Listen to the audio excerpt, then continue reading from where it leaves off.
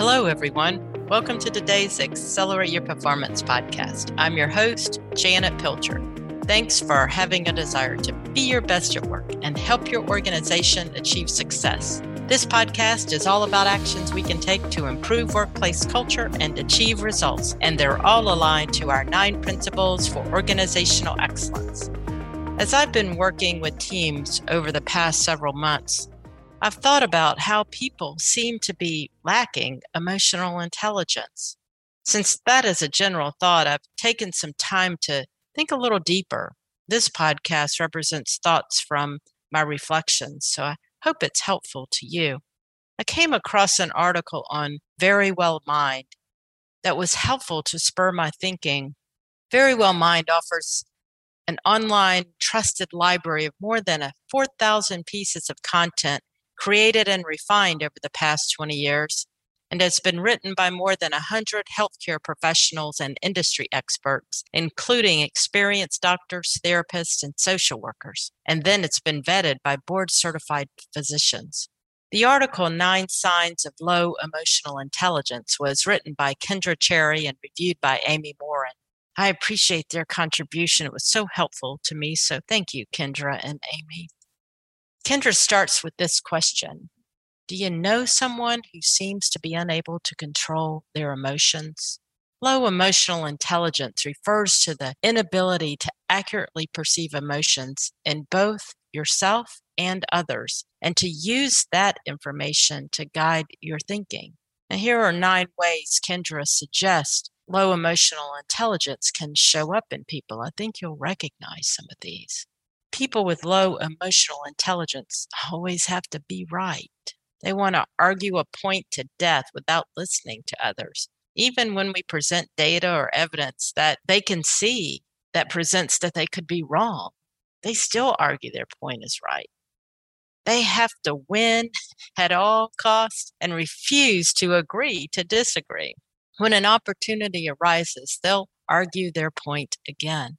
People with low emotional intelligence are oblivious to other people's feelings. When they are confronted that others are having a difficult time being with them or working with them, they seem completely surprised, or it never crossed their minds, and they'll not have known it unless someone pointed it out to them. People with low emotional intelligence can behave insensitively. They usually don't know the right thing to say or the right timing to say certain things. You may be talking about something in particular and ask for input, and the person with low emotional intelligence brings up their favorite point or topic, trying to push their agenda that has nothing to do with the current conversation. People with low emotional intelligence blame others for their problems. When something goes wrong or gets in the way of their goals, they find someone or something else to blame. They may be working harder than anyone else or more accountable than others, which is causing the problems. That's what's causing the problems. People with low emotional intelligence have poor coping skills. They have difficulty coping with emotionally charged situations. For example, if they're called out by others, they may walk away, keeping from having to deal with their true emotions within the situation. And people with low emotional intelligence can have emotional outbursts. They might lash out, show that they are upset, raise their voice, or just push their point with great emotion. The emotion can seem to be overblown to others. And people with low emotional intelligence can struggle with relationships, and they're unable to work with that give and take approach of showing empathy and compassion for others' thoughts. People with low emotional intelligence can turn conversations toward themselves. So when they have low emotional intelligence, they tend to dominate conversations regardless of what we're talking about. If they are the ones asking for feedback as they're leading a meeting, for example, they have a difficult time listening and usually turn that conversation back on their ideas. That's their purpose. When they schedule meetings, it may be more about providing information rather than gaining insight from others. And at the end of the meeting, they're unaware that they ended the meeting without listening. They may really feel like they listened. And people with low emotional intelligence can rationalize their behaviors and fail to realize how their actions are affecting others and the organization. So I want to talk in more detail about rationalizing our behaviors. Most all of us have a difficult time admitting when we're wrong. We really don't like admitting that there's something wrong about our thinking or belief systems. And the stronger our convictions, the more difficult it becomes. To compensate for this bad behavior, we rationalize and justify our actions. Sometimes we even fictionalize our stories to downplay the impact of our behaviors. That's the way we can move on to make ourselves feel better. And we've all done this. It's a natural part of human nature. We have to break this pattern of behavior. When I was young, I was very good at rationalizing. I was a walking fiction writer. As I matured, I realized that continuing to exhibit this behavior would be my biggest barrier. I was somewhat addicted to fictionalizing. In many ways, I had gotten out of trouble by being good at this. Getting away with the things because of rationalizing reinforced pushing more boundaries. There were several events that occurred in my life where the boundaries I crossed provided a wake up call. Luckily, they were ones that I could manage without severe consequences, but not everyone is that lucky. One of my friends recommended that I connect with someone who she believed in as a healer in life. I made the courageous decision to do that, and it changed my life. Her name was Vilma Longoria. Vilma died on September 14th, 2017, from what I believe was taking on the burden of so many people. She helped so many people. I'm so grateful to Vilma. I had drive most of my life to accomplish things, but to be a better person, a better employee, and a better leader, I had to stop rationalizing my way through life and learn how to be forthright and honest, to manage myself and to be good to other people. At the time that I thought that Vilma was going to be empathetic and sympathetic to me, she wasn't. She made me look at what was right in front of me. And as most of us, I'm still a work in progress. I don't allow myself to rationalize or fictionalize when communicating. I simply have to stop doing that. I had to stop. What I've found is if I allow myself to do that, even in the slightest way, I can almost become addicted to that bad habit, that bad behavior. I've loved to push boundaries in my life. I've had to learn to live a more patterned life, to not get caught in the thrill of the boundary pushing. I've had to learn how to manage when to push and when to pull.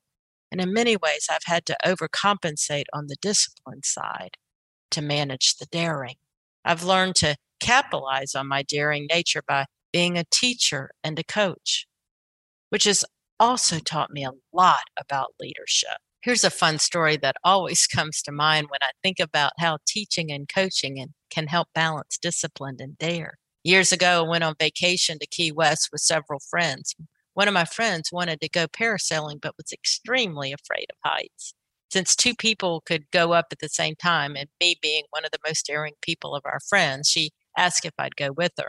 We were on the boat as the parasail started to lift. She started screaming, screaming, very loud. I talked her through the anxiety to finally find some beauty in flying freely in the sky, observing the beautiful surroundings.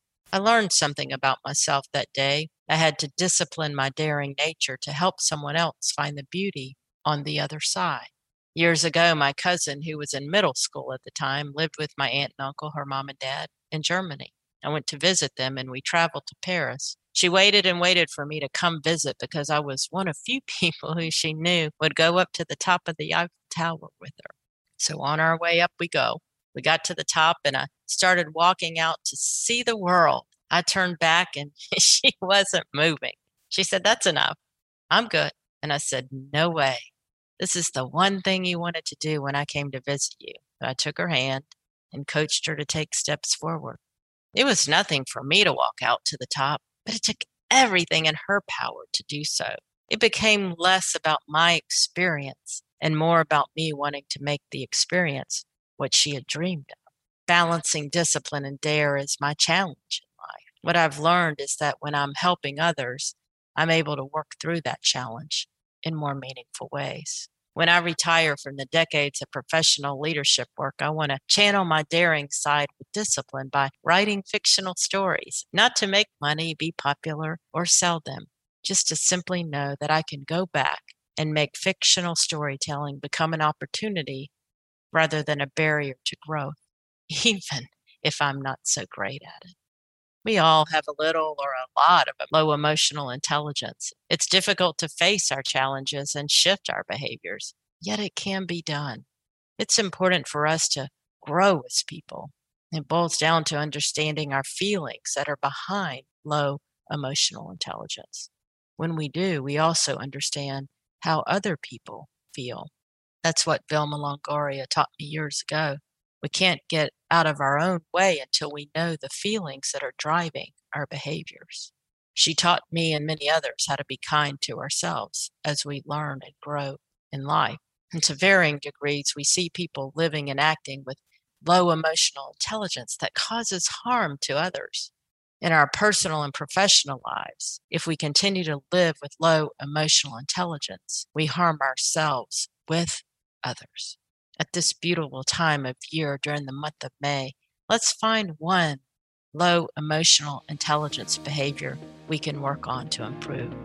Identify it, understand the feelings behind it, and commit to a defined change in a behavior that makes a difference in the way we interact with others. If everyone on earth did this one thing, our world would be a better place. It's a small ask for a big return. Thank you for tuning in to Accelerate Performance. I'll look forward to connecting with you next time as we continue to focus on the 9 principles for organizational excellence so that we can be our best at work. Have a great week.